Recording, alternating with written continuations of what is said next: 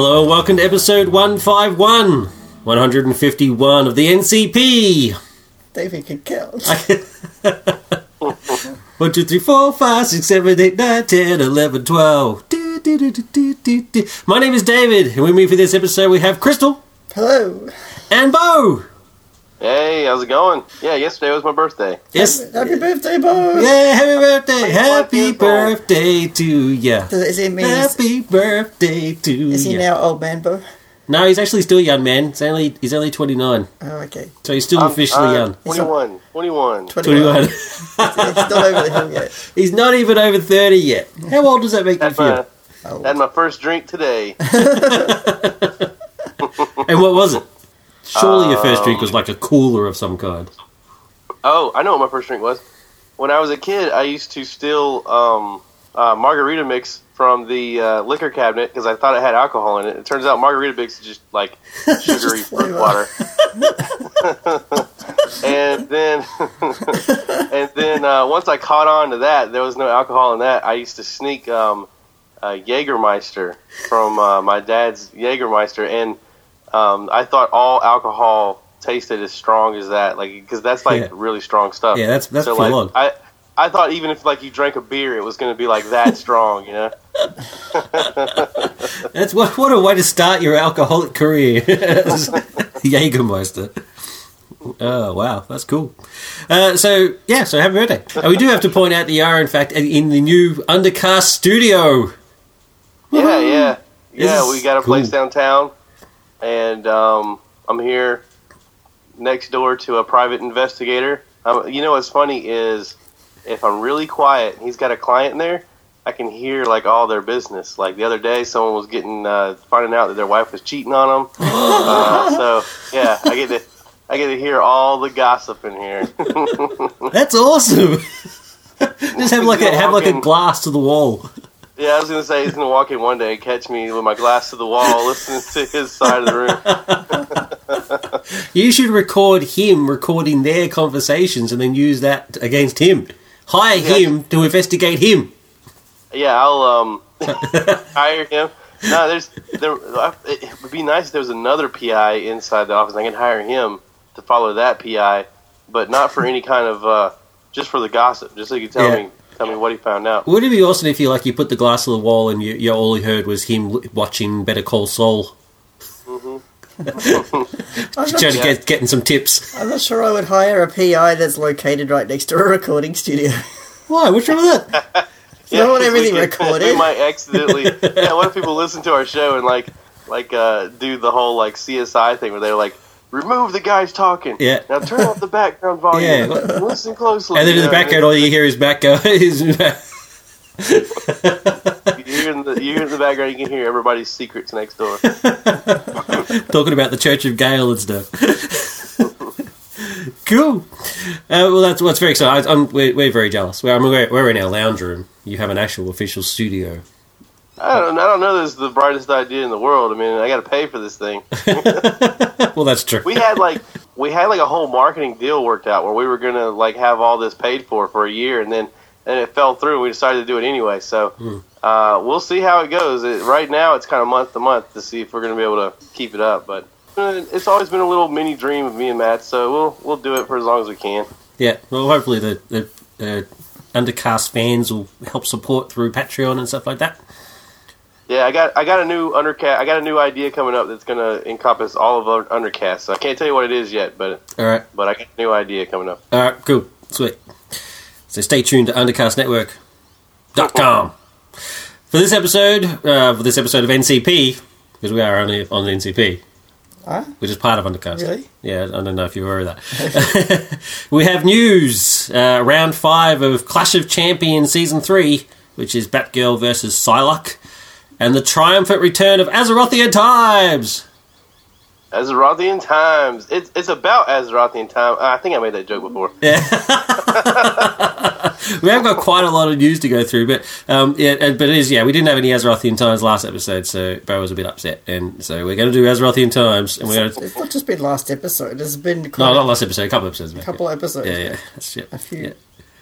You're on the ball. If you count the original Flavour Cruise, it's quite a few episodes. The original Flavour Crew. I love that too. It's hilarious. They didn't listen. We can call it whatever they want. Yeah, exactly. Yeah, exactly. All right, so let's go. They never listen. I can edit out anything. I edit out all of them. I just have you and me every episode, and they wouldn't even know. What would be the point of having them over? Just because they're smiling faces. Luke's a handsome man. Well, so let's get in some news. We'll get the sad news out of the way quick. We've got a rest in peace for Omar Sharif. The great Egyptian actor Omar Sharif, obviously best known for his roles in Lawrence of Arabia and Dr. Zhivago, has passed on. So that is a shame. He was cool. He had cool eyes. 83. A reporter described his eyes as liquid brown. Liquid brown. Yeah, he was a cool dude. I'd like to think I've got liquid brown. He was also a champion bridge player. How's that for weird? That's his favourite thing. I know, yeah. Anyway, so that's the sad news. So sorry, that's sad. Moving on to SDC is on. San Diego Comic-Con is on as we speak. And as usual, there's a whole bunch of announcements. I'm not going to go through every single one of them because it's madness. But the couple of things I want to point on is we'll have some Warcraft announcements in the Azerothian Time section. But I do want to say that they had the cast from Star Wars Episode 7 on hand. And they showed some behind the scenes, like it's a 3.5 minute footage of behind the scenes stuff from Episode 7, and it was damn cool. I haven't got to see any of this yet. You haven't seen it yet? Well, it's got Simon Pegg, which kind of ruins it because Simon Pegg's in it. But actually, I'm annoyed at Simon Pegg. I'm annoyed at Simon Pegg at the moment because he dissed nerds. It's like you're like the epitome of nerds, and he dissed nerds. Why? How does he diss nerds? Oh, I don't want to get into it.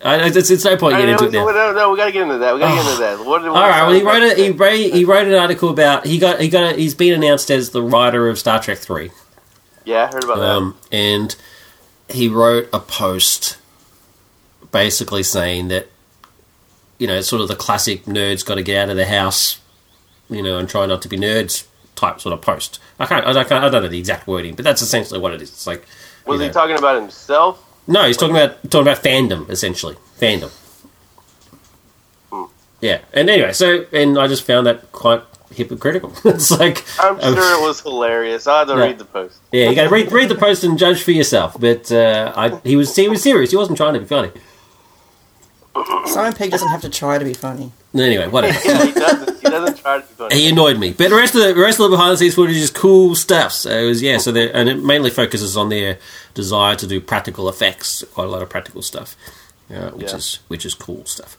Other news we've got is Domo, our good friend and professional comic artist, Domo Stanton, is hard at work on our Clash of Champions comic. So as we've announced a few episodes back, we've put round 1, which was X-23 versus Robin, into comic form, and he's posted a couple of panels on his Facebook page, which is really cool. Just a couple of panels, not whole pages. Yeah, and I don't even know that he was wanting to officially.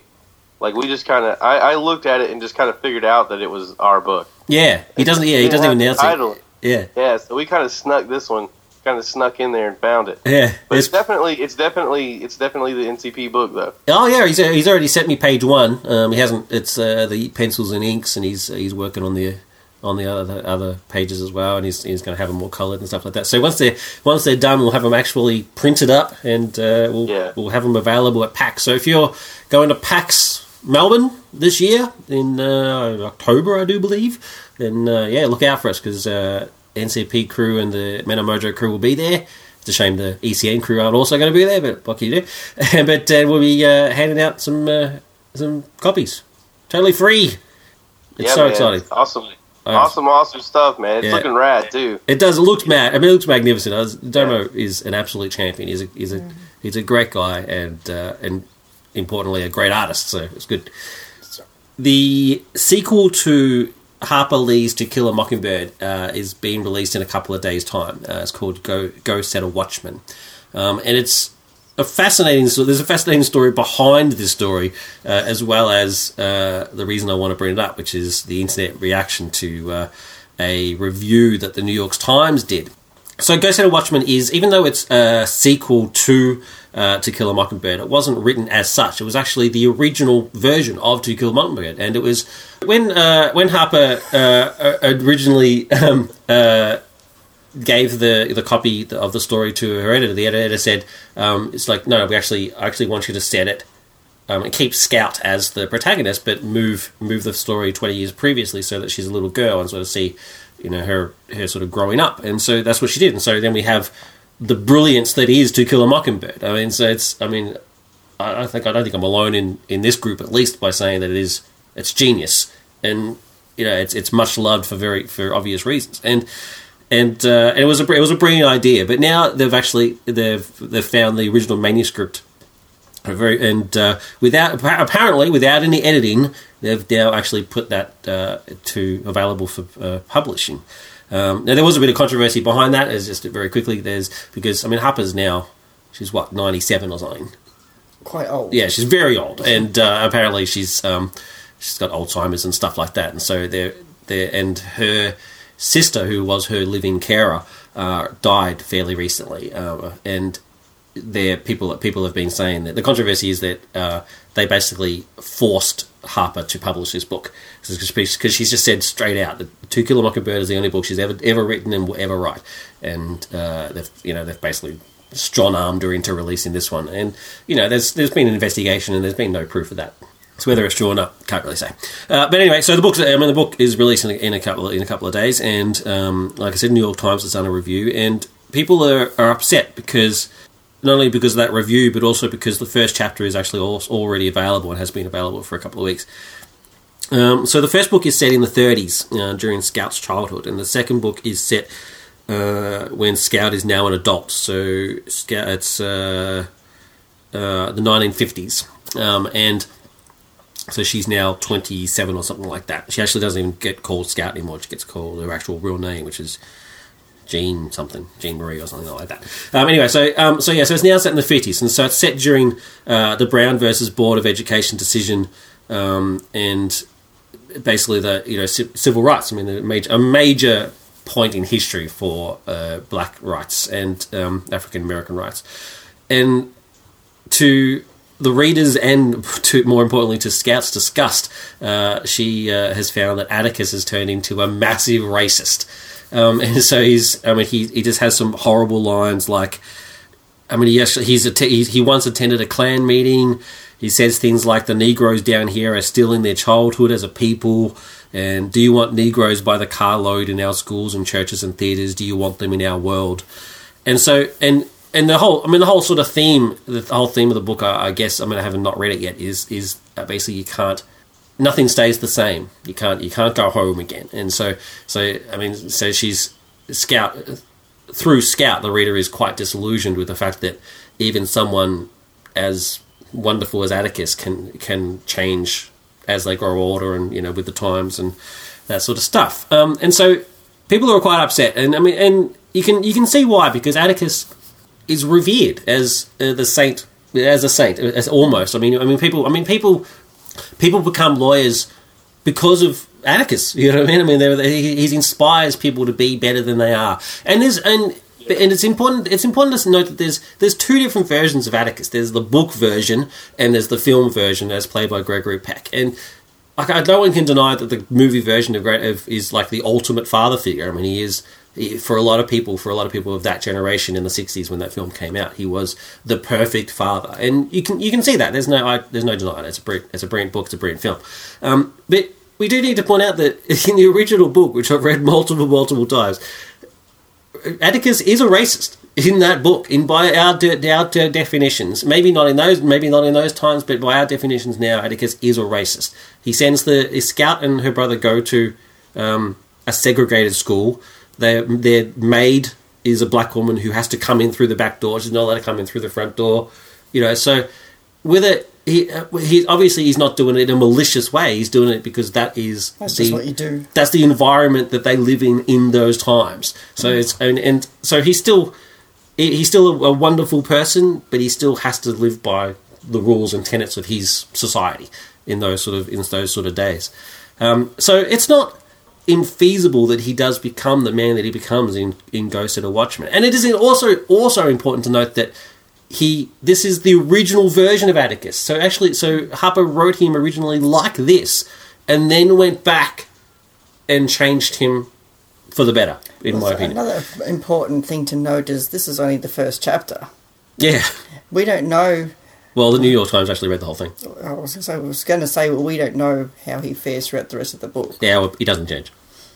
And even if he did, this is the first chapter to the second book in theory, you know? Yeah. So I can understand why people are upset. I mean, I'm not going to deny that I am also kind of upset about it. I mean, I'm not shocked by it. I mean, it doesn't shock me, but it does kind of upset me. I don't even have the emotional attachment to the book and film that thousands of people around the world do. I mean, there are some people that are really quite moved by this, and and I'm with you. I can understand why. But what do you guys think? I'm prepared to reserve my judgment till I actually read the book. I mean, it's just Atticus's character is just one aspect of the whole book. That's a good point. That's good. That's actually a really good point, because the movie focuses is mainly on Atticus and the trial, and the book focuses mainly on Scout and her living in day-to-day life. So her growing up. So it's but yeah, I'm with you. I reserve judgment until I've read the whole thing. Yeah. Well, the internet goes crazy at the drop of a hat. That's so true. Yeah, I don't know. I haven't read the original. I don't know if I've read the original book or not. I think I probably read an excerpt from it or something like that in school. Yeah. But I've probably never read the whole thing cover to cover. Really? I thought it was a staple of American education. I mean, I remember seeing the movie in school. Yeah. And I may have read the book, but I'm sure at some point I had to read a section of the book, if nothing else. But I haven't seen or read. That was the only interaction with it with me as a kid. So I don't really know how connected to it I am. But I don't remember the guy being racist in the movie. Yeah. No, he's not. Well, I mean, that's the thing. He's not a horrible racist in the film, but he still has to live by the tenets of his society. So the maid still has to come in through the back door. Society is sort of racist at that point. So he is still technically racist. But not maliciously. Not maliciously. Yeah, and but not in a malicious way. And, Yeah. and like you're saying in the first chapter of this book, like he's saying stuff about like, desegregating schools and all this kind of stuff. Like that doesn't seem like the same character in the movie. No, yeah, you're right. Again, it might be different in the book. I don't know. Yeah. And another thing I want to point out is he doesn't defend the young black man in the book and the movie. What's his name? Tom Robinson something. So Tom Robinson. So he doesn't decide to agree to defend him purely because he's a black man. He decides to defend him because he's innocent. So so he says, and because he's black, he won't get a fair trial. So it's not. For Atticus, it's about justice. It's only periphery that it's a race thing. It's a justice thing, and I think people have sort of built up a lot. Sort of built Atticus up a lot more than he really kind of needed to be. I think I was fortunate enough not to have studied it at school, because I think studying books at school make you automatically turn against them. I read it after school and I quite enjoyed it, but I think if I had studied it at school, I would have... Studying books at school is a chore, and you have to sort of delve so deep into it, you end up turning against the book. Yeah, I agree. But anyway, I just thought it was just interesting. I mean, I do want to read it. I definitely want to read it, and I'm intrigued to see sort of how I react to it. But I can understand why people are upset about it. It's a really interesting story behind how the book came out, and that's really neat. Mm. I probably would have had no interest in it before, but after hearing the story, I'm kind of interested in it myself. Cool. So let's move on to the original plan was for this to be a group review, but it turns out that I was mistaken. I was watching ECN and I thought Bo said that he'd seen Terminator Genesis, but he actually hasn't. He's actually saw Jurassic World. I planned to see it, but I've been ill. Yeah, that's right. We were going to go see it, but you were sick, so. So I'm the only one who's seen it, so I'm the only one who's going to review it. So this is going to be as non-spoilery as I can possibly make it. I'm a bit of a shocker. I do accidentally spoil stuff. I do apologise for that. So I'm going to try my hardest to not spoil this. Your nickname from now on should be Rosebud. Rosebud. So because I don't want Crystal to be annoyed. So because she still wants to see it. Yeah. So okay. So Terminator Genisys. It's the 5th film in the Terminator series. So Terminator 1, 2, 3, and Salvation. So that's the 5th one after that. And it serves as a sort of it's a reboot / remake / sequel type thing. They don't really they don't clarify it very well because it would kind of give away some parts of the plot to sort of clarify exactly what it is. So it sort of fits all of those bills. It's directed by Alan Taylor, who directed Thor: The Dark World. It of course stars Arnold Schwarzenegger as the T-800. So even that kind of gives stuff away. But anyway, so it's the Terminator 800. It's in the trailer. That's not a spoiler. Okay, cool. All right. It also has Jason Clarke, who plays John Connor. Amelia Clarke, no relation, who plays Sarah. And Jai, I can't act, Courtney for Reese. Kyle Reese. I mean, he's just what terrible. Jai Courtney? Oh, he's the worst. I pick on Sam Worthington a lot, but he's like Laurence Olivier in comparison to Jai Courtney. I mean, Jai Courtney is just the worst actor I've seen, and I've seen some pretty bad films. But he has no chemistry with Amelia of any kind. They're meant to be, deeply in love. No chemistry. They're like brother and sister. It's actually kind of creepy. And he just has no presence of any kind. Like in any of the drama scenes, it's like he's bored. It's like, just get off the screen. Seriously, you're hopeless. The only time he wasn't crap was in Reacher. Every other film, awful. So you don't like this guy then? I got nothing against him personally. He could be awesome. Who knows? I mean, I'm happy to go for a beer with the dude, but he can't act. That's all I'm saying. Pick another profession. I don't think he's going to be happy to go with you. Probably not. Anyway, so that's and unless of course, you're paying. I'm a Jason Clarke fan. I do believe Jason Clarke is Australian. I don't know. I could be wrong, but he's a good actor. He's in Dawn of the Planet of the Apes, and various other stuff. So he's had he's also in what's that? Is it not White House Down? The other one.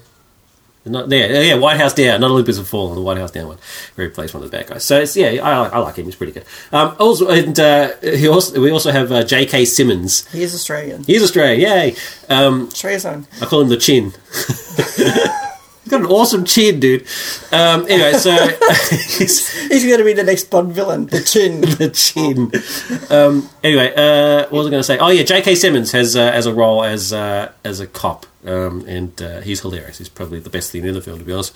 The plot. I don't want to get too much into the plot without giving too much away, but essentially it follows the same sort of basic idea as the Terminator. Is that it's in the future, the war, Skynet loses, and so it cheats by sending a Terminator back in time in order to kill our protagonists. In the original sort of Terminator 2 type stuff, in Terminator it changes every time. In Terminator 1, it sends one back to 1984 to kill Sarah. In Terminator 2, they send one back to kill John as a kid, and also one to therefore protect him. In 3, they send back the TK. Or whatever designation is, I think it's T-3000 or something, to not only kill John but also kill his wife. In Salvation, there's none of that because it's all set in the future. And then in this one, you do see the T-800 though. Yeah, you see T-800 when he goes to Skynet. Yeah, at the end. Yeah. So in this one, it's basically this. So when I was saying before that how this is kind of like a remake, reboot, sequel type thing, what it does is. It takes certain scenes from the previous films and then reimagines them with their new plot line. So it's rewritten history. So to give you an idea, so it's rewriting history based on the original films. So I'll give you an idea. Right? So this is in the trailer, so I can get away with this. Okay. So to give you an idea of what I mean, you have the original film Terminator gets sent back to 1984 to kill Sarah. And he arrives. They recreate those scenes, and it's actually very well done. They recreate those scenes very, very well done. And it's a de-age. They use the de-age CGI on Arnie. It's actually Arnie's de-aged face on another person's body, and it's pretty impressive. Really? Yeah. And it's so they recreate the scene where he arrives up to the point until when he goes to the punks. The three punks, who originally, in the original film, one of them is Bill Paxton, and this one is not Bill Paxton, which is a shame. I want your clothes. Yeah, where he basically says, it's a nice night for a walk, wash day tomorrow, give me your clothes. It then diverts, because you then have a Terminator that was sent back to 1973. So Skynet changed it up slightly by sending back to kill one, which is a smart move, to kill Sarah when she's a child. She's like 8. They send, but actually, and it actually sends a T-1000, which you never get to see this stuff. But somebody, it's never revealed who, actually sends back a T-800 as the protector of 8-year-old Sarah. And so, therefore, you have a Terminator that's existed since 1973 up until 1984. And so, in this scene, the 1973 Terminator shows up and actually says, "You won't need any clothes." I'm not going to do an Arnie accent. You won't need any clothes. And then they fight. And so then that whole storyline. So basically Terminator 1 doesn't happen up to after that point, right? Which, I'm not going to lie, I actually kind of enjoyed. It's quite well done. The fight's cool. The de-aged Arnie just looks magnificent. Is it better than the de-aged Jeff Bridges? Oh, yeah. Because that was creepy. Oh, that's creepy. The de-aged Jeff Bridges in Tron Legacy. That didn't bother me until someone pointed it out to me, though. I didn't notice it. He's just got dead eyes, man. Dead eyes. That kind of worked on the grid, though. The eyes, yeah. Yeah, it's the eyes. It's just like, oh, that's weird, man. No, it looks magnificent. So up until this point, I'm enjoying it, right? As a fanboy, I'm actually thinking this is pretty cool, right? I'm not going to lie. It's ridiculous, but it's still cool.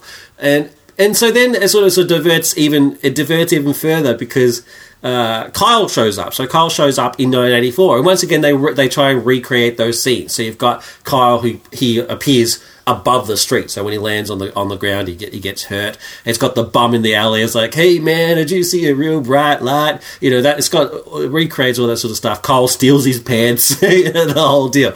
Then the police show up, and Kyle gets chased into the department store.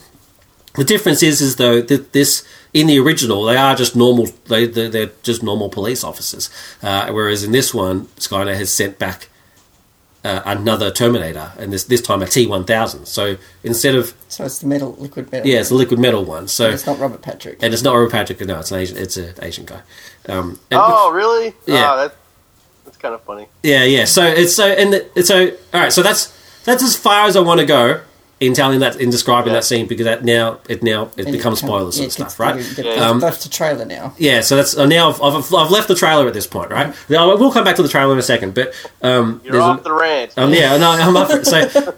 So then the story sort of diverges from there. So the idea now is that because Sarah has been aware of the Terminators since she was 8 years old, she is now no longer the Sarah that you expect to see in 2000. She's not. John actually even tells Kyle, the Sarah that you're going to meet is not the Sarah that I've explained to you. The kick butt Sarah that taught me everything. She's actually a waitress. And Kyle's like, "A what?" And so because they don't even have waitresses in the future, which makes sense. They can barely eat, let alone have waitresses. So Sarah is not the Sarah that we expect to see. The girl that works as a waitress. She's not Linda Hamilton. She's not young innocent Linda Hamilton. She's already she's meant to be the kick butt Sarah. The only problem is that Emilia Clarke, it just doesn't work. She looks like she's 12 for a start. Which is not her fault, but she's got this baby face that just doesn't really work. And the dialogue that she gives her, that they give her, she just comes across as a petulant teenager more than anything else. She doesn't come across as the kick butt Sarah that you kind of expect to see. And to be fair, she's not meant to be the Terminator 2 Sarah. Where she practically becomes a Terminator herself. She's meant to be sort of an amalgam between the innocent Sarah that you expect to see and the kick butt Sarah. And unfortunately, it just doesn't really work. Tough Emilia Clarke does not work. But that's my opinion. Anyway, so the story sort of diverges from there. So you're now in a whole new sort of supposedly in a whole new storyline. You've got the Terminator from 1973, Amelia, that has practically raised Sarah because her parents died in 1973. So the Terminator's raised her, and she refers to him as Pops, and which is ridiculous. And he is He's aging. So they've got 3 different versions of Arnie, and it's quite well done. It's actually the biological composition of the Terminator can age. Then. Yeah, that's right. So the skin and flesh does age as normal.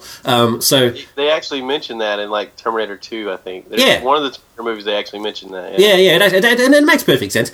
So you've got the 1984 de-aged Arnie versus a 1973 de-aged Arnie. So they've still got to de-age him because he can't look the way he does now. And then then later on, I can't really explain why, but then later on, you've got the 2017 version of the Arnie Terminator, who looks like Arnie does actually really look now. So it's quite well done. The CGI is a mixed bag. You've got, the DH stuff is really, really well done. Some of the other stuff is quite well done. The T-1000, obviously always looks cool, and one other thing, which I'll get to in a brief second, which does look quite cool as well. But then you've got sort of the mixed bag of CGI, like I said. So then you've got some like shockingly bad CGI with the helicopter chases. there's the good guys in one helicopter being chased by the bad guy in the other helicopter, and they look so fake. It's like, come on, why did you spend a little bit more money? Spend all their money on the de-aging. They spent all their money on the de-aging, you're right. So it just looks terrible. It's probably the worst sequence in the film. So that brings me to the other part of the trailer that I'm allowed to talk about, is that for some obscure reason, I'm not too sure why they did it. I mean, I have a theory why, but they reveal that John is in fact a Terminator in the trailer. And I just think that was a massive mistake, because that's actually probably the only surprise twist in the film. And it's already ruined in the trailer for you anyway. So it's, the theories behind it are because, the word of mouth wasn't good, the film looked bad, people were bad-mouthing it, and they went to extreme sort of situations. They revealed the major plot twist. Alan Taylor, by the way, was quite pissed off about that. So it's like, I filmed it to be a surprise, and you can tell he did. And then they go ahead and do this, which is ridiculous. So they don't reveal how he becomes a Terminator or why or when or any of that sort of stuff in the trailer, but they do reveal that John is in fact a Terminator, an advanced version of a Terminator, and he does look awesome. That scene where he walks out the fire looks mad. The other thing they were getting a bit worried, and so they actually paid James Cameron to watch the film and give them a positive review. So cash for comments. What? Yeah, that's the rumor. I don't know if that's true. James Cameron did see the film and did say that it was good, but whether they paid him to say that, I don't know. Yeah, and James Cameron also made Avatar. Yeah, well, I hope that they did, because he said it was awesome. I hate that movie. Yeah, Avatar's terrible. Well, that changes. Like, if that's true, which I guess we don't necessarily know that it is, but if that's true, who cares what James Cameron says on like any movie ever? Yeah, I'm with you. Story, Yeah, his whole credibility is now down the toilet. You're totally right. Because this film's crap. I mean, it's simple as that. It's not really. Yeah, it is. It is, and that's all my notes. So, I mean, it's unfortunately. The film. Crap written across a big paper. No, it's, the things that I was allowed to point out. There's other stuff that I wanted to talk about, but I've decided not to, because I thought that might be a bit too spoilery. So look, I mean, let's be honest. The film's not good. And nobody's going to say that it is. I mean, anybody who says it is just lying. It's just flat out, it's lying. I mean, people are allowed to have a different opinion. No. It's just but it fails. It fails. It's crap. It's crap in the sense that it fails the basic tenets of filmmaking. Right? It's got a bad story. It's badly acted. It's badly put together. So, I mean, they're the things that you need to have to make a film, and it fails in all 3 of those things. Now, I'm not saying that I didn't enjoy it. I did enjoy it.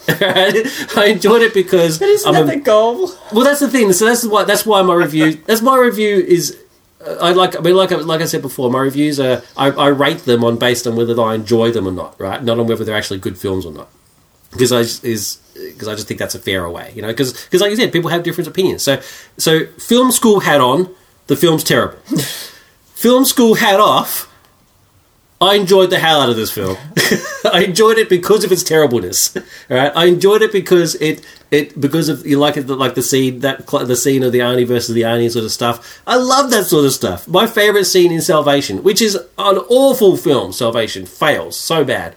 But I love that scene at the end where the Terminator walks out of the room and the look on John's face of just horror. I love that sort of stuff. Is it as good as Lara the Jungle Girl?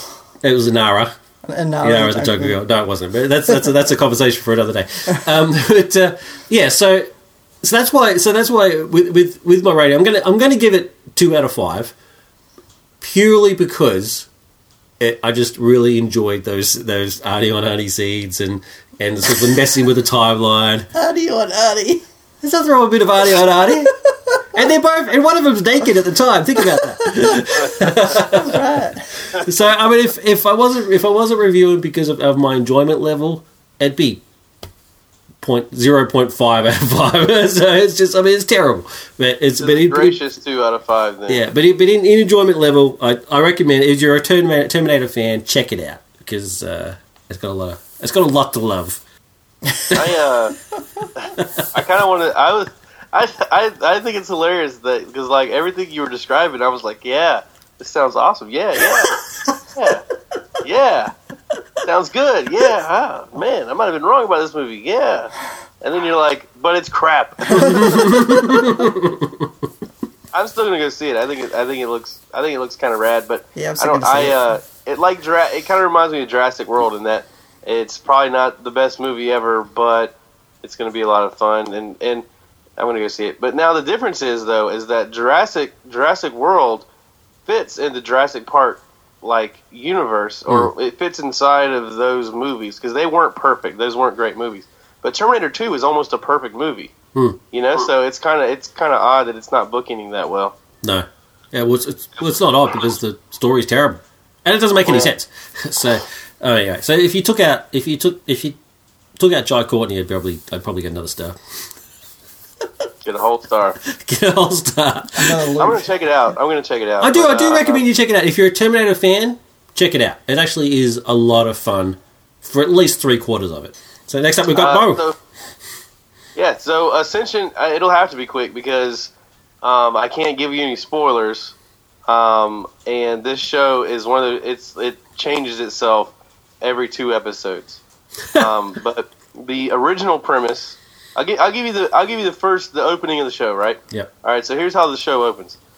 It's kind of one of those murder mystery whodunit, kind of like what's that recent David Tennant TV show where he's a detective? What is it? Broadchurch. Broadchurch. Yeah, it's kind of like Broadchurch in the opening of the show. It opens with a girl. Everybody's trying to find where this, I can't remember her name, but it's so and so's missing. Oh, she's supposed to be at the party. Oh, she's not here. That kind of thing. And then of course they find her body, dead on the beach. And the show is kind of who killed the girl, right? Very similar to Broadchurch and those types of shows, The Killing, that type of thing. Only you see the body's on a beach. You see a beach. And then the people that are missing the girl, they're at a flight attendant looking party. It's this really lavish, upscale party, and everybody's kind of in airliner clothes or something, and they all keep talking about how she's missing and everything. Well, then this is the title sequence of the show. It pans out from the girl's body on the beach. It pans out to reveal that the beach is actually almost like a set, it's made to look like a beach. It's not an actual beach. And it's one floor below the party that's going on. And then it pans out all the way till you see that this is actually a space station floating in space. And it's set up almost like a cruise ship or something. It's got all these different rooms and stuff that have different environments in each room. So it does a really good job of making you feel like it's actually a huge place, like you're in a city or something. But it's actually just one vessel floating through space. Cool. And the whole show, it does these reveals like this. Every 2 episodes, the paradigm of the show completely changes. It's written by, and I looked into the writer because I wanted to see more. There's Adrian Cruz, which I looked up on IMDb. It doesn't like he's written much more than Ascension. And then Philip Levins, which was the producer on Smallville. Right. Or a producer on Smallville, anyway. It has the girl from Battlestar Galactica, Tricia Helfer. So she's the one in Ascension. Yeah, so Tricia Helfer, she plays like the captain's wife. Oh, right. And they've got a whole weird like love thing going on. Okay, cool. A weird love thing. So the show is only one season. Right. And it does end on a pseudo cliffhanger. My only gripe with the show is that it ends on a cliffhanger, but yet apparently it was always intended to be one season. They never had a plan to go further. So the premise of the show is there's some like secret science. There's some secret group of scientists in the 60s that were wanting to send these people into space for a 100-year mission to some other planet.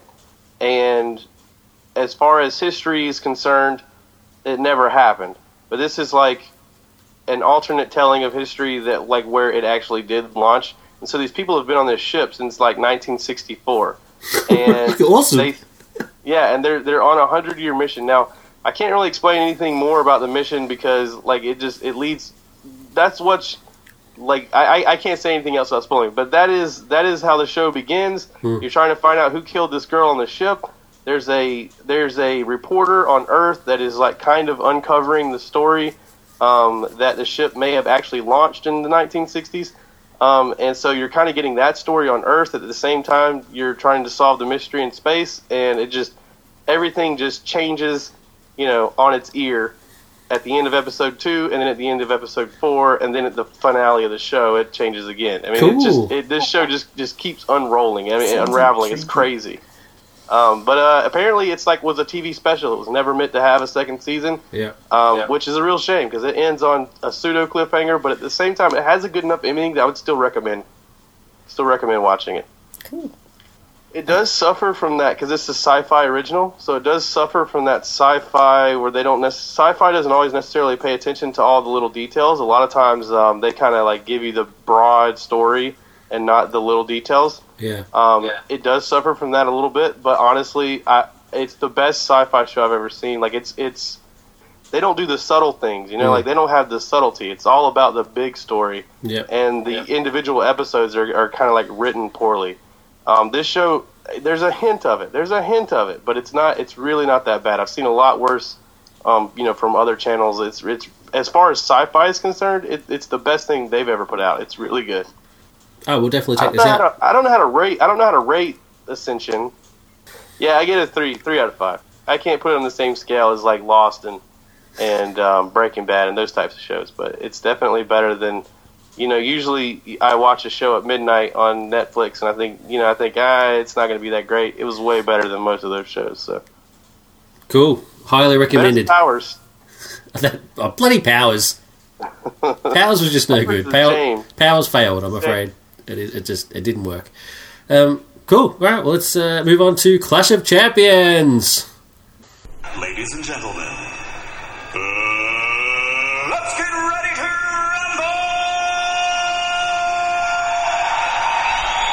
rumble! Also, so Clash of Champions Round 5, Batgirl, the Cassandra Cain version, I needed to point that out, versus Psylocke. Now, I did specify in Facebook that it was the pre-mind rewired version of Cassandra, so the mute version that you get right at the start. Well, she can't say anything. She doesn't have to say anything. She kicks ass, that's all she needs to do. And the Psylocke is the Rick Remender X-Force version of Psylocke. So she doesn't have that. So she's pretty damn good. Pretty damn powerful stuff. But Cassandra, I intentionally went with the pre-mind rewired version of Cassandra because when she gets her, she basically a psychic makes her able for her to learn how to speak, but that means she also then loses her ability to read her opponent. So before that, she can predict what you're about to do before you do it in a combat situation. So without that ability, she doesn't really stand much of a chance. So, but she has that, and she kicks a lot of butt. When she has that ability, she goes up against Batman, and it's a draw.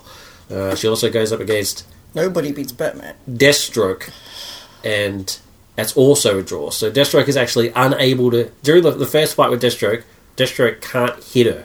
Like, can't land a blow because she just keeps blocking everything. So it's pretty impressive. Since we've started the ladder system, we haven't had a Batman combatant. Robin was the first. Yeah. Brown. No, a Batman. Oh, a Batman. We haven't had Batman. I'm looking at Batman is essentially the same as Deadpool. So once Batman's in there, Batman will win. Yeah. So he will deduce a way to win. I mean, Batman wins against Darkseid and stuff. It's ridiculous. So no, Batman will never show up ever. A disgrace we even had Deadpool in it. That's why this current round doesn't have Deadpool. Deadpool versus Batman. Deadpool versus Batman. Yeah. I don't know. That's a good one. Explodes. That's a good. I'd still say Batman. Although I do love that Batman versus Darth Vader video that Bat and the Sun did, where Batman loses, and I was like, yeah, because that makes a lot of sense. Anyway, so the arena, 1,800 by 1,800 feet island, 4 city blocks, filled with typical city stuff, buildings, warehouse, cars, shops, that sort of stuff. It's covered by a force field that reaches up 700 kilometres. Into space! I'm sorry, I haven't had enough coffee. And there are no civilians present. I've just zoned out completely. All right, a bit of background on Cassandra. So Cassandra was trained from birth to be the ultimate assassin by her parents, well, mainly her father, who's basically one of the world's greatest fighters. That's a weird thing to train your child to do. Yeah, well, they were weird people. And People, yeah. I can't remember her father's name. It was something Kane. And her mother was Lady Shiva, who is one of the deadliest people in the DC universe. I mean, she's like a Catwoman. Lady Shiva. Yeah, it sounds like she should be like one of those Star Trek Catwomen. Fair enough. So she's so deadly that even Batman sort of doesn't really want to go up against her most of the time. He actually got some training off of her, so that's how impressive she is. So trained since birth to be the ultimate assassin. She never learnt to read. They never taught her to read or write, and she doesn't speak.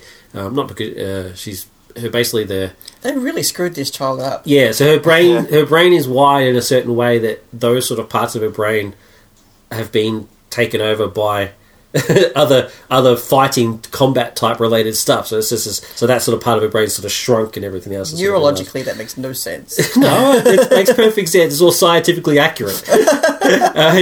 Anyway, so to give you a sort of idea of some of the sort of stuff that she's been able to do, she anticipates her opponent's moves by reading body language.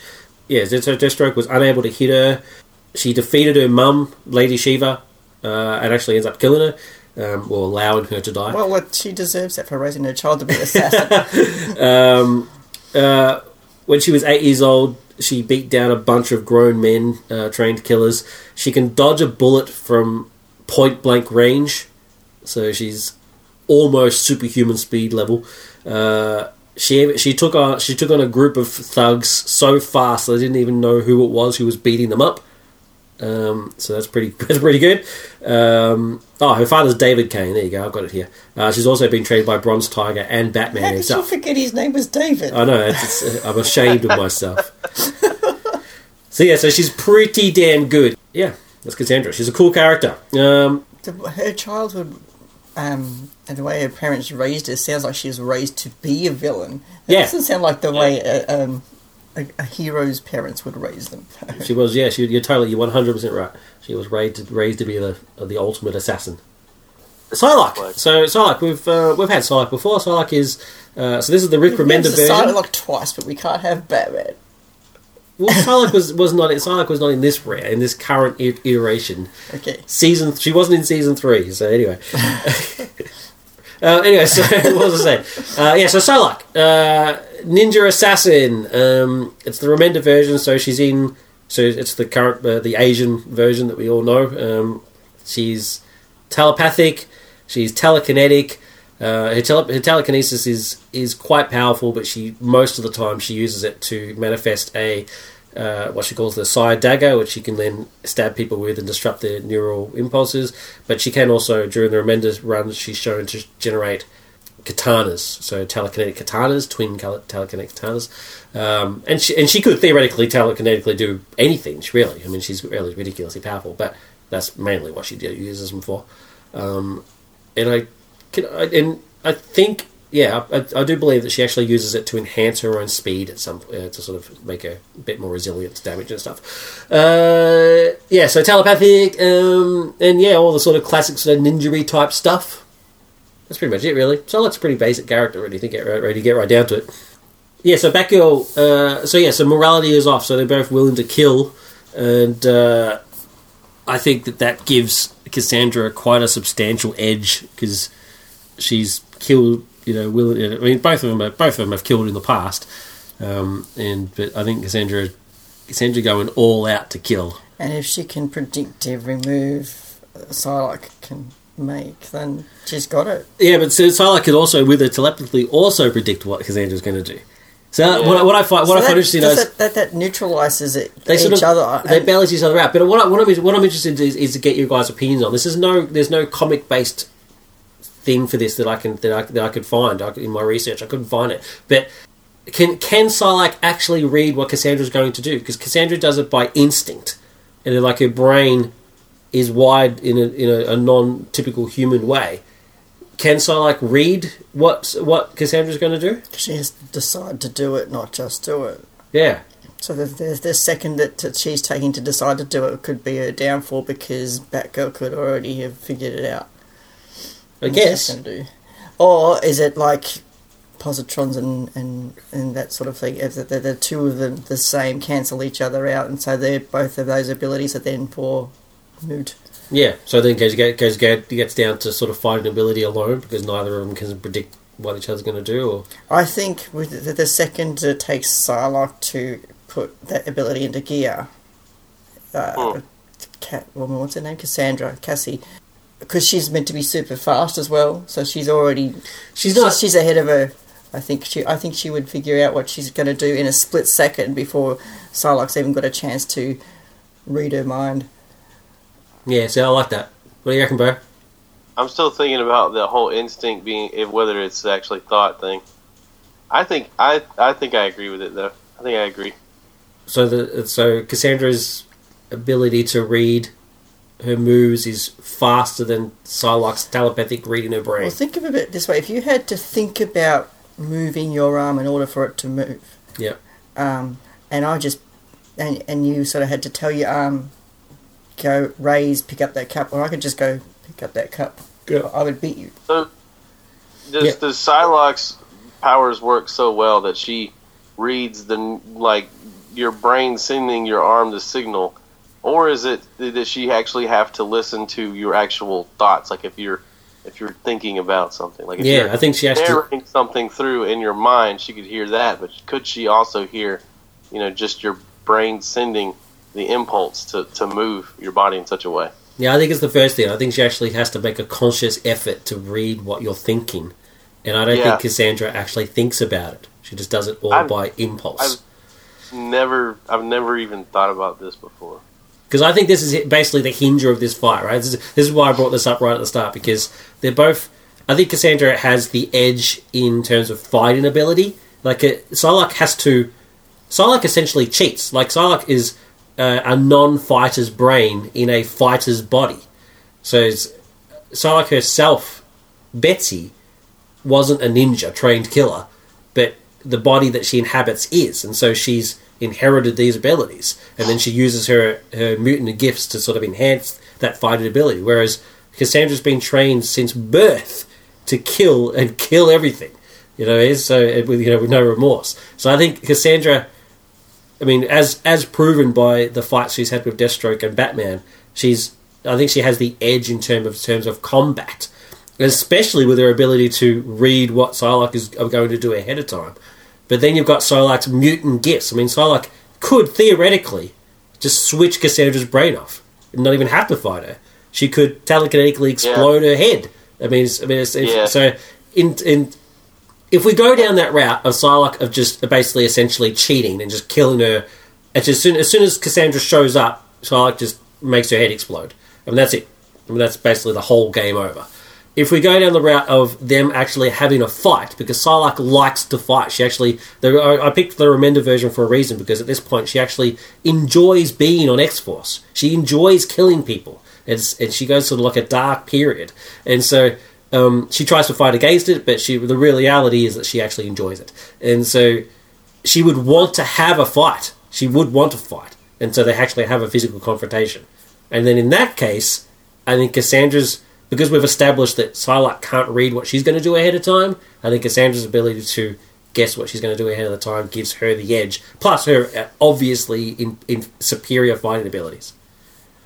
But also, I think this version of Psylocke, this version of the X-Force, is all about like neutralizing the threat before it's a problem. It's all like preemptive striking kind of deal. Yep. So I mean, I don't know that. I think she might just disable her mind right away. Really? Do you think she'd actually just switch her off? I mean, if she's going by that motto, if she's just, I mean, she could literally like just snap her fingers and. She's also about honor, though. I mean, is there any honor in that? Morals have been removed. Morals have been removed. Good point. That's a good point. Good point.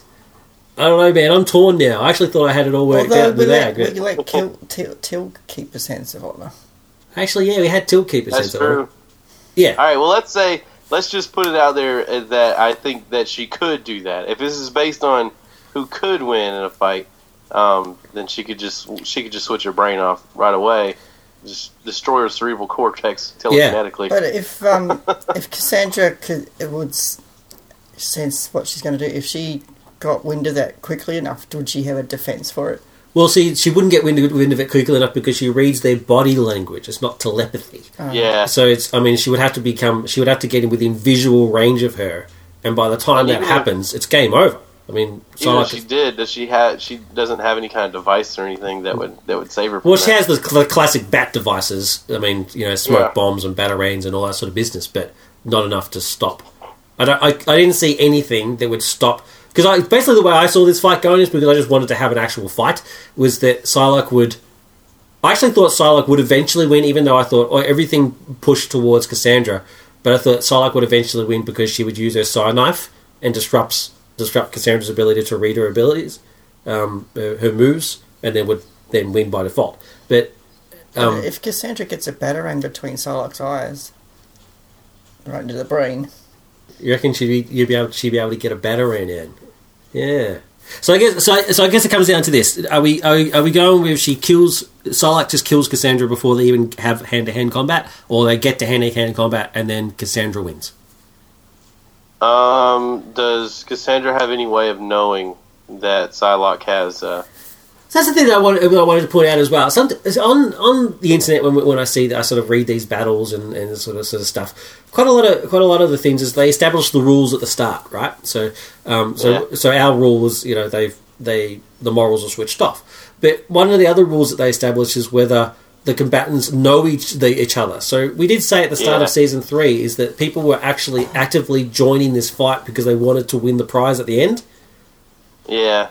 So if we go by that, I think it's fairly safe to say that because they've actively joined up, they haven't just been kidnapped like we did for Captain A. See, Captain A joined the fight because he was trying to find out what happened to Black Widow.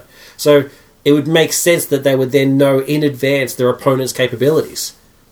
Yeah. So if we go with that, then that means Cassandra knows that Psylocke can kill her with a thought, and would go stealth. I mean, she would go all stealthy ninja-y and try and do like surprise attacks and stuff. Yeah. And then she has all her bat gear. So she has the smoke bombs and the zip line and the batarangs and all that sort of stuff. So could we go the other way and have that Cassandra sneak attack Psylocke, which means it then becomes melee, which I then think means Cassandra wins.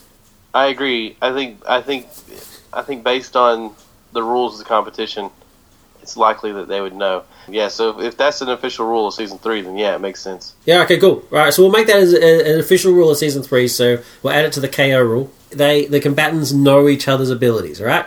From here, for this season at the very least. Because people are approaching the competition. People are joining in the competition. Yeah, we'll go with that. All right, cool. So Psylocke's joined because she likes to kill, or we'll make it storyline. All right, Psylocke's joined the fight because she found out that she found a rumor that the people running the competition were anti-mutant and were doing some sort of anti-mutant type thing to a plan to kill all the mutants. So she's coming as X-Force style. All right. And Cassandra's joined because she likes to fight people. Yeah. All right, cool. So they know each other's abilities. Does that change your opinion on who wins? If they know each other's abilities, then I think that Cassandra Cain could have the upper hand, just because she would go into it knowing that she has to disable Psylocke immediately, and I think she would just go in straight for the kill right away. Otherwise, she loses. Yeah, I'll go with that. Agree. So we're all in agreement. Cassandra wins. Yes. Yep. By being sneaky. All It right. wasn't a very fun one to listen to, probably, because we didn't have a cool story. But I really think it's an immediate kill in both ways. I think if Cassandra wins, it's because she batarang to the face right away. Yeah. And then if Psylocke wins, it's because she immediately walked in and just said, Dead. You're dead now. Yeah. Yeah. This is like high noon. It's like they take 10 paces and then just turn around. And That's whoever awesome. passes is who won. Yeah. They just appear at the other side of the street. Do, do, do, do. That's not high, dude. I know it's not, but that's the classic music, isn't it? Yeah, you're right. It's not high, dude. You're right. Anyway, all right. So all three of us agree that Cassandra wins. Yes. Let's go to our Facebook comments. Now, our Facebook results we're disappointing in this one, I must say. Didn't have anywhere near as much as we had for our previous ones, so it's a bit of a disappointment. But as of this recording, we had 29 comments, and I had to disqualify a couple of them. So out of a possible 27 results, we had one vote for Squirrel Girl. For what? Squirrel Girl. Squirrel. Squirrel Girl is the other Marvel character who's essentially like Deadpool. Like, she never loses. Yeah. But unlike Deadpool, she's actually a cool character. She's cool. She'll never be in the competition because she can't lose, but she is awesome. But out of a possible 27 results, Batgirl, 10. Psylocke, 17. Wow, really? So Facebook said Psylocke. And you should have seen it. It was hilarious. It was basically 13 Psylocks in a row until someone finally come on. It was actually Black Sword who come on saying, "What the hell? Why is no one voting Batgirl?" and so then we got a couple of Batgirls, and then we got a couple more Psylocks, so Psylocke 17, Batgirl 10. So according to Facebook, Psylocke is the winner. Is it because Cassandra Cain, not necessarily Batgirl, because everyone's heard of Batgirl, but Cassandra Cain is a bit more of an obscure character, and people may not know how powerful she could be? You know, it is possible because even though I do say in the notes specifically the Cassandra Cain version, I can only assume people are voting because it's Batgirl as is Batgirl. Well, Cassandra Cain meant nothing to it. Yeah. So, I don't know who that is. Until you researched her for the show, right? Until you told me who it was. Anyway, so I don't know. So do we add our 3 votes to the Batgirl tally and make it 13 to 17, which means the victory is actually Psylocke? How do we do this? No. Our victory always what we say is always stood. The votes. It's just like American politics. The votes don't matter, man. The votes. You heard it here, folks.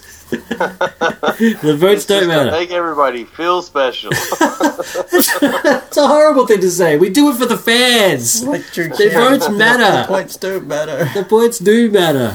But we're going to go with Cassandra for victory for this in terms of moving her up to the next ranking. Yeah. Cool. Yeah. Now I do need to point out. So this is pretty cool stuff. But so our next round is actually a fan request. So we have a new fan on Facebook. Her name is Jemima Parker, and she left a cool comment where she was basically saying that she hadn't listened to the last sort of batch of Clash of Champions, and now that she's gone back and sort of listened to them all, and so she's really, really excited. She really enjoys the concept. So that was very cool. So I won't read out the actual comment itself, but the comment was hilarious. Jemima has actually suggested the next round, and it's strangely enough one of the combatants in her next round was actually going to be in the next round. So it's like a psychic, half psychic thing. So it was pretty cool. So Psylocke. Anyway, so she has suggested Riddick from the movies Pitch Black and Chronicles of Riddick versus the Somehow Punisher. I've never seen those movies. You never seen any of those films? Neither have I. My wife likes them, but I've never seen them. That's a disgrace. You should, at the very least, watch Pitch Black. I'll watch it. I'll watch it Yeah. before next week. And Riddick. Watch Riddick. Skip over Chronicles of Riddick because it's terrible. Watch Pitch Black and Riddick. And the Punisher. The Punisher was actually going to be in the next round. It was actually going to be Punisher versus who was it now? I can't remember now. No, can't for life remember who it was. But it was T. It was sorry, Mr. T. Mr. T. Oh no, it was Punisher versus John Wick. That's who it was. Yeah. So Good. yeah, the Battle of the Guns. It was something like that. So, but I've replaced John Wick with at Jemima's suggestion with Riddick. So that's a pretty cool competition, I think. So that's round 6. All right, let us know your thoughts. So obviously we're in disagreement with the internet. Like we've gone with Cassandra. The internet went with Psylocke. Let us know what you thought. Agree or disagree. Let's move on to Azerothian Times. So, like I said at the start, I got a lot of stuff to get through, so I'll go as quick as I can, and then we'll get Bo's got some stuff that he wants to talk about. Yes, as we mentioned a couple of episodes back, patch 6.2, Fury of Hellfire was released, and it's introduced some new stuff, some new content, specifically the following: the Shipyard. So the Shipyard is the new missions that you can see. You can send ships on missions, and quite frankly, it's a complete waste of time. But unfortunately, it's also how it unlocks Tanaan Jungle. So part of the Shipyard is that you go to Tanaan and you get some, which is the new area. The new area that's unlocked is Tanaan Jungle, and you go to Tanaan and you get some plan that you then some plan for some ship that you then go back to your shipyard and sort of use. So you have to unlock the Shipyard in order to unlock Tanaan Jungle. My suggestion is once you've unlocked the Shipyard, just ignore it because it's kind of pointless. Yeah. It takes like 4 days. I mean, I'm not kidding. It takes like 4 days to do a mission, and you get like 25 gold or something. It's pathetic. It's ridiculous. Yeah, it's a complete waste of time. So just move on. But Tanaan Jungle was this new area. Why did they ever think that was going to be a good thing? Like, it's not. I'm not bored with the followers. I like the follower missions, but I don't get why'd they ever think that. Because the reward is just not good enough for the amount of effort you have to put into the Shipyard. Yeah, the 4 days thing, 3 days, 4 days, that sort of stuff. It makes sense logical, I suppose, because the ship actually has to sail off to the thing and do what they have to do and sail back, right? I guess logically it makes sense. But make the reward worth it. I mean, 25 gold. I wouldn't send anybody out for 2 or 3 days to come back with 200 gold, yeah. Yeah, exactly. It's crazy. It is crazy. Anyway, so so Tanaan Jungle is the new area. It's what will, in our original timeline, eventually becomes Hellfire Peninsula. So it's pretty cool. It's got it's the new Hellfire Citadel raid is located in that area, and it's got a pretty unique sort of system where they've taken the events type structure. So when you travel around Tanaan, you get to a certain area, and an event will unlock, and you have to complete 100% sort of area of that area, 100% by killing stuff in order to sort of complete that. And it sort of completes. You don't have to go back and hand that quest in. You get the reward straight away once you've completed that area. Yeah. And the city, Wolf of the Horde, the city's called Vol'jin or something. I guess something like that. But anyway, so you make camp. You set up like a little mini garrison, and in there you get a whole bunch of daily quests, and those daily quests are used to earn rep for the 3 factions that you need to earn rep for in order to get the Pathfinder achievement. So the rep for the Horde at least is Vol'jin Headhunters, the Order of the Awakened, and the Saber Stalkers. For the Alliance, the Vol'jin Headhunters is replaced by the Hand of the Prophet. So that's Tanan, and it's pretty cool. It's got a whole bunch of treasures and stuff. The Pathfinder achievement, which is what you need to unlock flying for your characters finally, which is, as regular listeners will know, that's one of my bugbears of this expansion is there's no flying. So the Pathfinder achievement is made up of the following. Explore Draenor, which is you basically just have to explore the map of Draenor. Master Treasure Hunter, which is you find 100 treasures, and I can tell you that's easy. Lore Master, which is you have to do the different chapters of quests from around Draenor. Again, pretty easy. Securing Draenor, which is you have to do all of the bonus objectives that you get from your garrison. So they're the ones that when you're inside the main building of your garrison, they're the ones that send you off to get Apexis crystals. So if you do all those, and again, that's also easy. If you're actually, just a quick pro tip, if you are missing any of those, just if you've got a level 3 garrison, you can actually go to your quartermaster and get missives. You can buy missives, and those missives will let you do any of the ones that you're missing. So just buy the missives for the ones that you're missing, and then just go complete them, and that works as well. Instead of having to wait, because it's a daily thing, it changes every day, so you don't have to wait. You can actually just go do that, which is what I did. I was missing one. Like 5 days of not appearing. I just thought, bugger it, I just went and bought the missive and just went and did it, and bang, it was done. And the last one is Tanan Diplomat, which Bo is looking up, but I'm 100% sure that I'm right, is that you need to get revered. Yeah, you are. I'm right?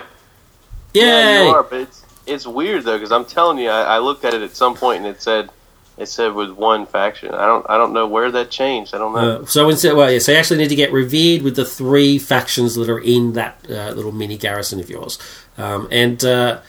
Just on a personal note, I'm one quest away from getting it. So I just need one more quest with the Order of the Awakened, and I'm done. And the reason that is it's a bit of a bummer, because the Order of Awakened only give you one quest every day. So and you get 1800 experience. So, but the Vol'jin Headhunters give you a couple of quests, so it's easy to get them up pretty quick. I got them ages ago. And then on the complete flip side of that is the Saber Stalkers. They actually only give you one daily quest in the Saber Stalkers area. Actually, it's not even in your garrison. It's in if you have to go to the area where the Saber Stalkers are, and you can get a quest where you can challenge and defeat 3 of the bosses, and that gives you 1800 as well. So to get the Saber Stalkers, a bit of a tip is I got the Saber Stalkers in 1 day, in 4 hours, by doing the one quest, and then grouping up with 4 other people, and then we just annihilated every single saber creature that we saw.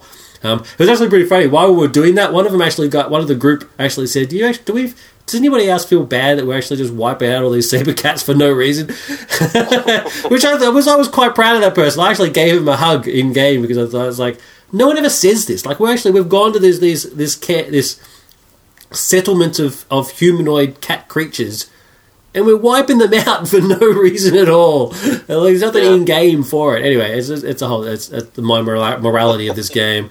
So 4 hours and I was banned. I was actually exalted. I could have stopped at Revere, but I thought. Do you remember when everybody was killing those frogs on the Timeless Island? Yeah. That would be like looking for group, like Frog Massacre, and they had all these funny names like Frog Apocalypse. It's the Tigers. This expansion. now it's these saber creatures. I guess I get. Oh no, it's a whole different conversation. But yeah, so I'm pleased to say that I am one quest away from getting that entire thing, which will give me a new mount, which I don't care about. But also will then, in the next patch, unlock flying for all my level 90 characters. And we have talked about this before, this flying situation, and I am still annoyed. I won't deny it. Having to do all this to unlock flying is ridiculous. Yeah. But on the flip side, it has been ridiculously easy as well, and so I'm actually not that annoyed. I'm less annoyed. I'm still annoyed, but less annoyed. It's weird, but yeah, it's not as bad as we once said. And it's kind of giving me something to do in between raiding, because I used to only log in just to raid and then wait for the next raid night, and then this kind of gives me something to do in between those times. Yeah. If you go to wowhead.com/flying, they have a place where you can put in your realm and your character name, and it'll tell you how far along you are in the progress.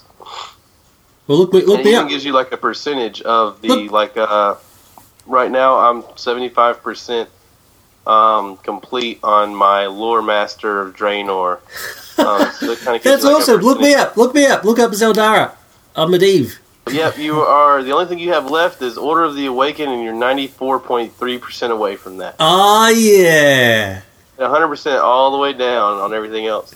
You know, I'd be more excited if you could actually fly in real life. wowhead.com/flying. That's pretty. That's pretty nice. That's pretty sweet. So that's the Pathfinder achievement. So it's pretty, like I said, pretty easy to do. Doesn't take long. So Tenan Jango is also what holds the Hellfire Citadel raid. And is I don't know, I think it's a bit of controversy. I don't know. I mean, Bo might disagree, but the end they've revealed that this is the actual last raid tier for this sort of series. And the end boss of Hellfire Citadel is Archimonde. Yeah. And I just find it kind of baffling that it's not Gul'dan.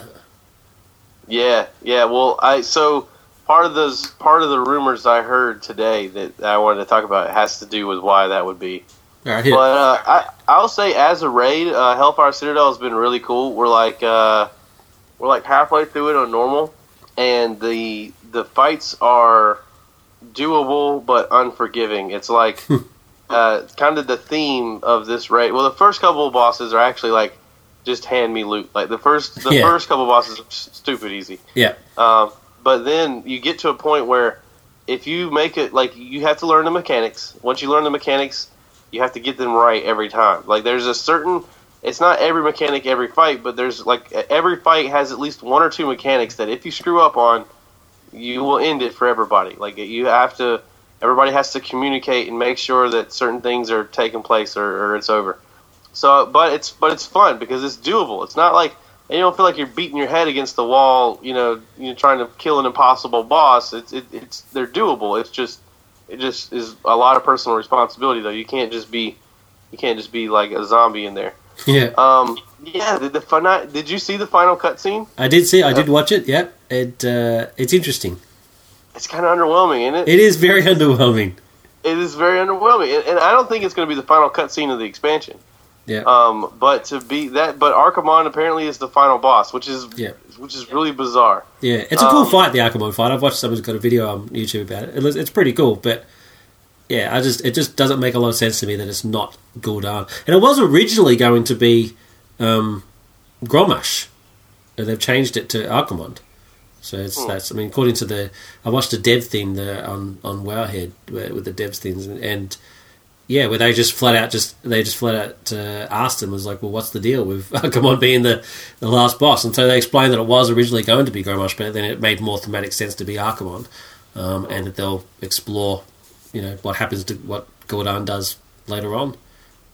Yeah, so the rumor that I'm hearing on Reddit is that, and I don't know where this rumor comes from, but supposedly somebody inside of Blizzard or something, but there's going to be another cutscene to the expansion, maybe at the end of a quest line or some sort of patch or something that finalizes this expansion but bridges into the next one. And it's kind of silly that they're doing the same thing twice, where we chased Garrosh around Azeroth, and then he is what pushes us into the next expansion, and then dies immediately. And it kind of sounds like they're doing the same thing. At the end of that video clip, he kind of disappears, and Khadgar's all like, "Oh, well, this was too easy. It couldn't have died." You know what I mean? It was, and then he just disappears, and then that's the end of that cutscene. Yeah. Well, rumor is that the next cutscene, that'll finalize the expansion and lead us into the next expansion. Gul'dan will be rematerialized into our Azeroth. Okay, cool. That makes sense. And with Gul'dan in our Azeroth, he could wake. The rumor is that he's going to wake the Naga, that have been like enslaved and everything. Yeah, that's the rumor. And we're going to have like a Naga. What, he's going to resurrect Ashara or something? Yeah, Queen Ashara expansion. Oh, so they're going to... What, the Naga is a playable race? The Naga as a playable race thing would be cool, but what do they do for boots, right? Well, they just Like, don't display. But you still have boots. That's weird to me. You still gotta pick up boots off of bosses, but yet they're not going to show up on your character. That's why I couldn't play a troll. That's why I quit playing trolls, because they don't wear shoes.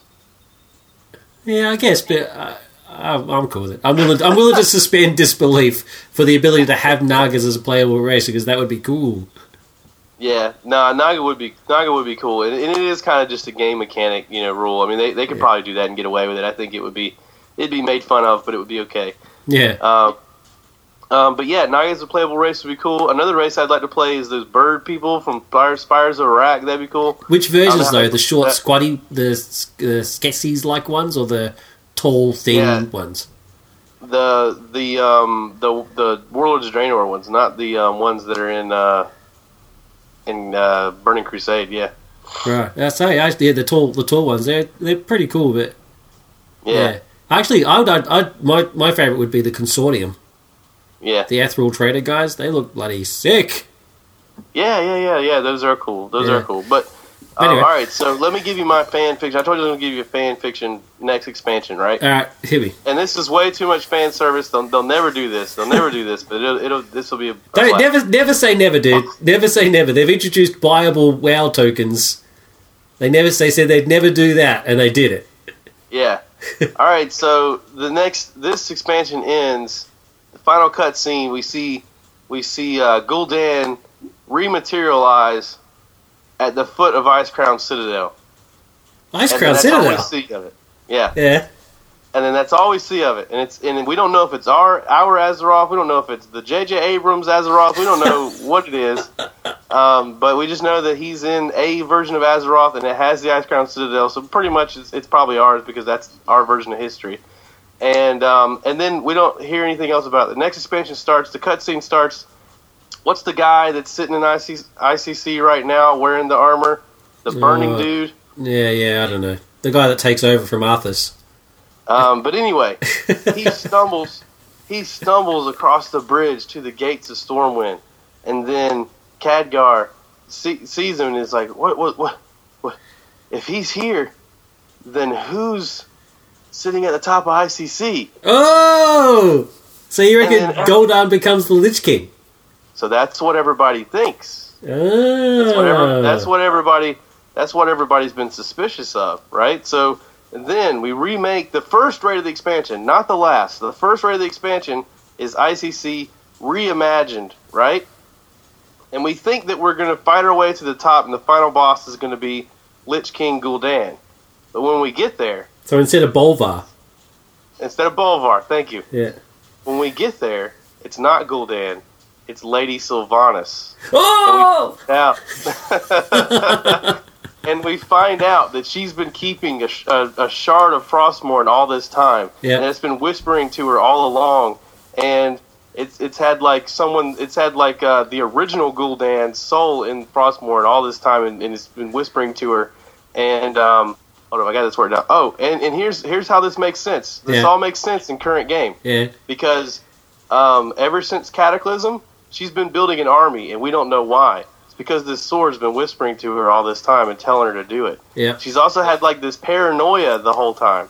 And when you click on any undead NPC or Forsaken NPC, they're always like, don't trust the living and all this kind of stuff. And the Taurens in Thunderbluff, they'll say, the Forsaken's up to something. And there's been this distrust between the Forsaken and the rest of the Horde. And it's because my narrative is that it's because she's been building this paranoia army this whole time and waiting for us to leave Azeroth, which we did in Warlords of Draenor, for her to use that opportunity to take over. It does kind of fly. Your theory does kind of fly in the face of Sylvanas, who's very much about self-control. So she wouldn't be willing to give up her control. She's only loyal to the Horde because she needed the Horde's protection. Yeah. Until she eventually builds an army big enough, she doesn't need us anymore. Yeah, so she wouldn't. I don't think current Sylvanas. I don't think she'd go into it willingly. But if what you're saying is that the shard's been whispering it all the time and it's basically driven her mad, then I can totally see that happening. That makes perfect sense to me and sounds bloody awesome. Do with Gul'dan after this. So we went to the top of ICC thinking it was going to be Gul'dan as Lich King, and then it turns out it's Lady Sylvanas. I think. What does she have? Like, what is Gul'dan doing in this? Well, she's either got him entombed or she's killed him. Yeah. See, I think she would like he would be like her, like pet on a chain. Yeah, it'd be kind of like when you first go to Draenor and they've got Gul'dan trapped underneath the gate, powering the gate. Yeah. Oh, yeah. So he's powering the portal, right? So I'd say she'd turn on him and have him trapped somewhere, and you go through ICC like a revamped version of ICC, and you find him, and he helps you beat her. Yeah. And ICC could be all like covered in like fell magic, like because fell ice, green glowing ice. Holy crap! This is brilliant. All right, Blizzard, we're officially saying you could take this. Are you cool with it, bro? You could take this. You don't have to pay us any money. So take this and the wardrobe idea, the Brianna wardrobe idea that we had. You can take those, introduce the fact that followers can get captured in dungeons, and I'll even throw in Dance Studio. Put all of that into the next expansion, and so if it does, you've got another 10 years on me. If it does turn out that we're going back to old Azeroth, which it sounds like we probably are, I don't think they're scrapping Azeroth. I think they'll probably take this opportunity to revamp zones again. Maybe not to the extent Cataclysm did. But maybe they'll fix some of the bad zones from Cataclysm. Who knows? Yeah. I mean, talking about ICC, that's a brilliant idea, right? So we're officially on the record that that's how we want the next expansion to go, which is awesome. It's brilliant. I'm very proud of you. So that brings us to one of the other features of 6.2, which is the time walking dungeons. So they've introduced this thing they've introduced this bonus event sort of thing where every weekend they have a bonus event of some kind, whether it's Dark Moon or extra Apexis crystal pickup or the arenas or something like that. And one of those bonus events is time walking dungeons, where they've revamped the dungeons so that you can now go back to certain dungeons and your gear. You still have all these same abilities, but your gear is put down to the level that you should have been at during those dungeons. So the first event was the Burning Crusade stuff, which was just bloody awesome. So you could go into it was really cool. You go into looking for group and do the Burning Crusade dungeons at that level and get gear that would be at that level when you picked it up. But then when you got out of the dungeon, the gear would ramp up to your current gear levels, which is it was an awesome concept. It was a cool way. It's basically them admitting that the dungeons in Warlords of Draenor are boring as hell, and so you've actually now go back to get to do the cool stuff. And it's actually and it was so funny watching people trying to face roll these dungeons, because level 100 doing a Burning Crusade dungeon, you can solo every single one of them. Oh yeah. And so you'd get this group of people, and I don't know about you, but when I was doing it, every group I was in would have some idiot who was just trying to run through it as quickly as possible, forgetting the fact that they were actually now de-geared down, and they'd get slammed every time. Every group without fail. What about you?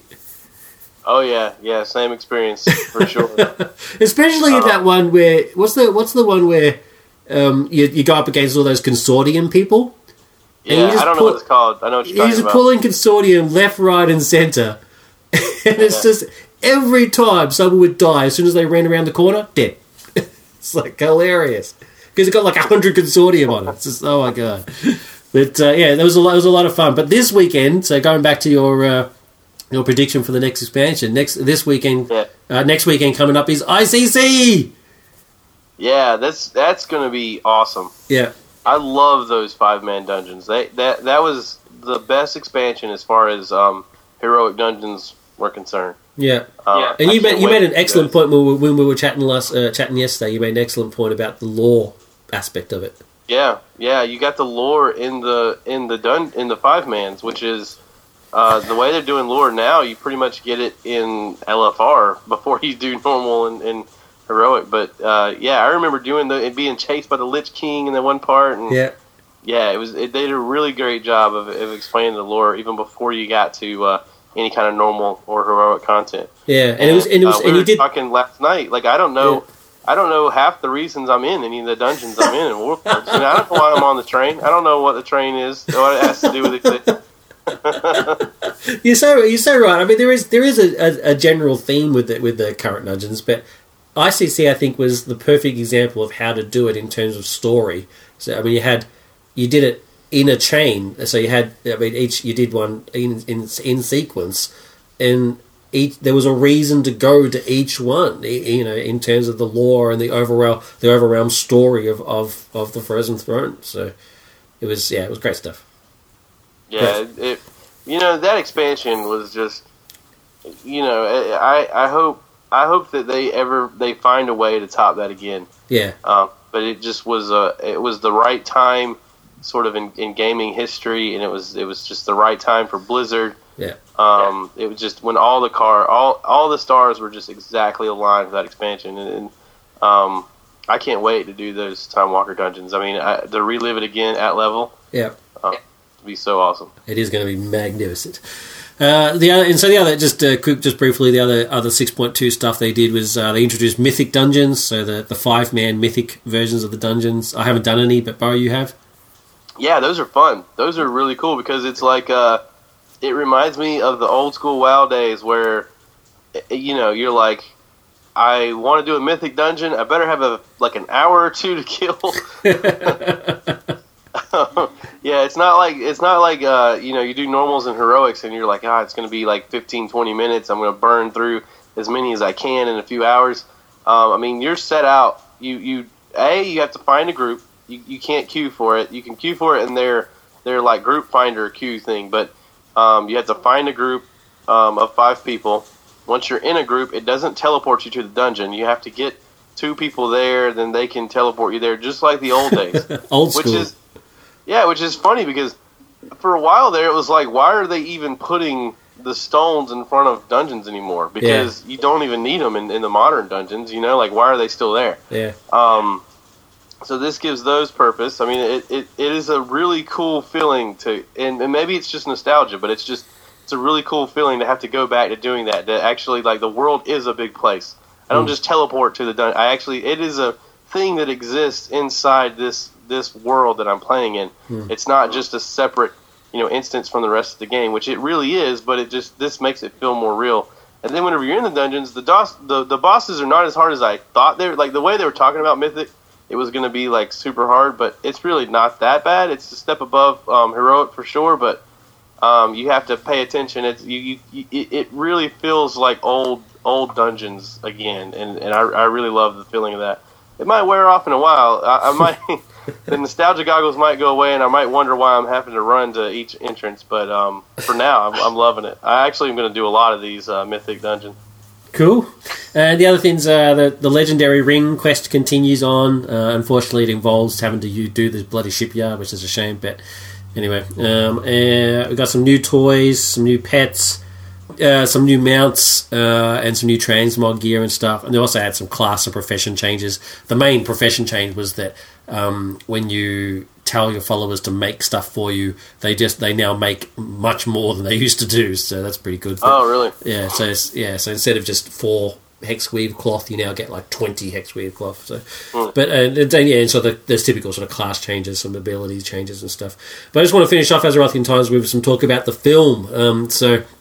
We've I just had another check while you were talking just then. There's nothing on about anything about the trailer being shown at SDCC, but they did have some news at SDCC about the films. Duncan Jones has said that he wants it to be a trilogy, and he wants to do all 3 of the films. So two more films, and he wants to direct them. They did release a prequel comic. I think they actually handed it out at SDCC, which is pretty cool. So that'd be interesting to read. But the film, they also released some posters. You've got the posters up, Bo? Yeah, they're doing like these Horde and Alliance posters. So like they're trying to make it so that if you're a fan of one or the other, you don't feel like the movie is only servicing the other side, which I think is really brilliant. I mean, it's really, they had so many different writers write screenplays for this, and I think that was one of the things that won him over with Duncan Jones, was that he understood the concept of it's not necessarily humans versus orcs. Like there has to be some sort of, conflict that you feel for both sides. Like it can't be it can't just be like, oh, these are obviously the good guys and these are obviously the bad guys. Yep. And they're doing this with the movie posters too. They have an Alliance poster that looks very cool. You have to remind me who the characters are in the pictures.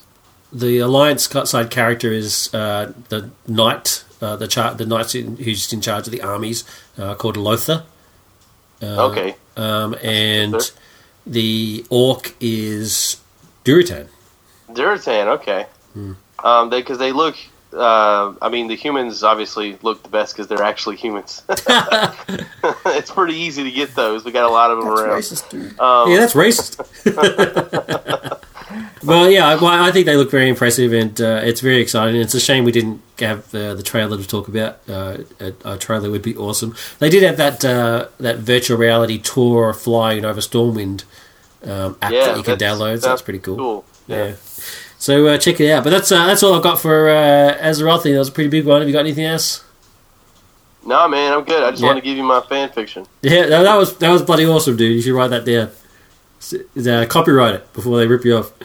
You just told them they could have it. Oh yeah, we can have it. You can have it. They can have it. If they do that, I'll be willing to let them have it. Just just chuck us in the game somewhere.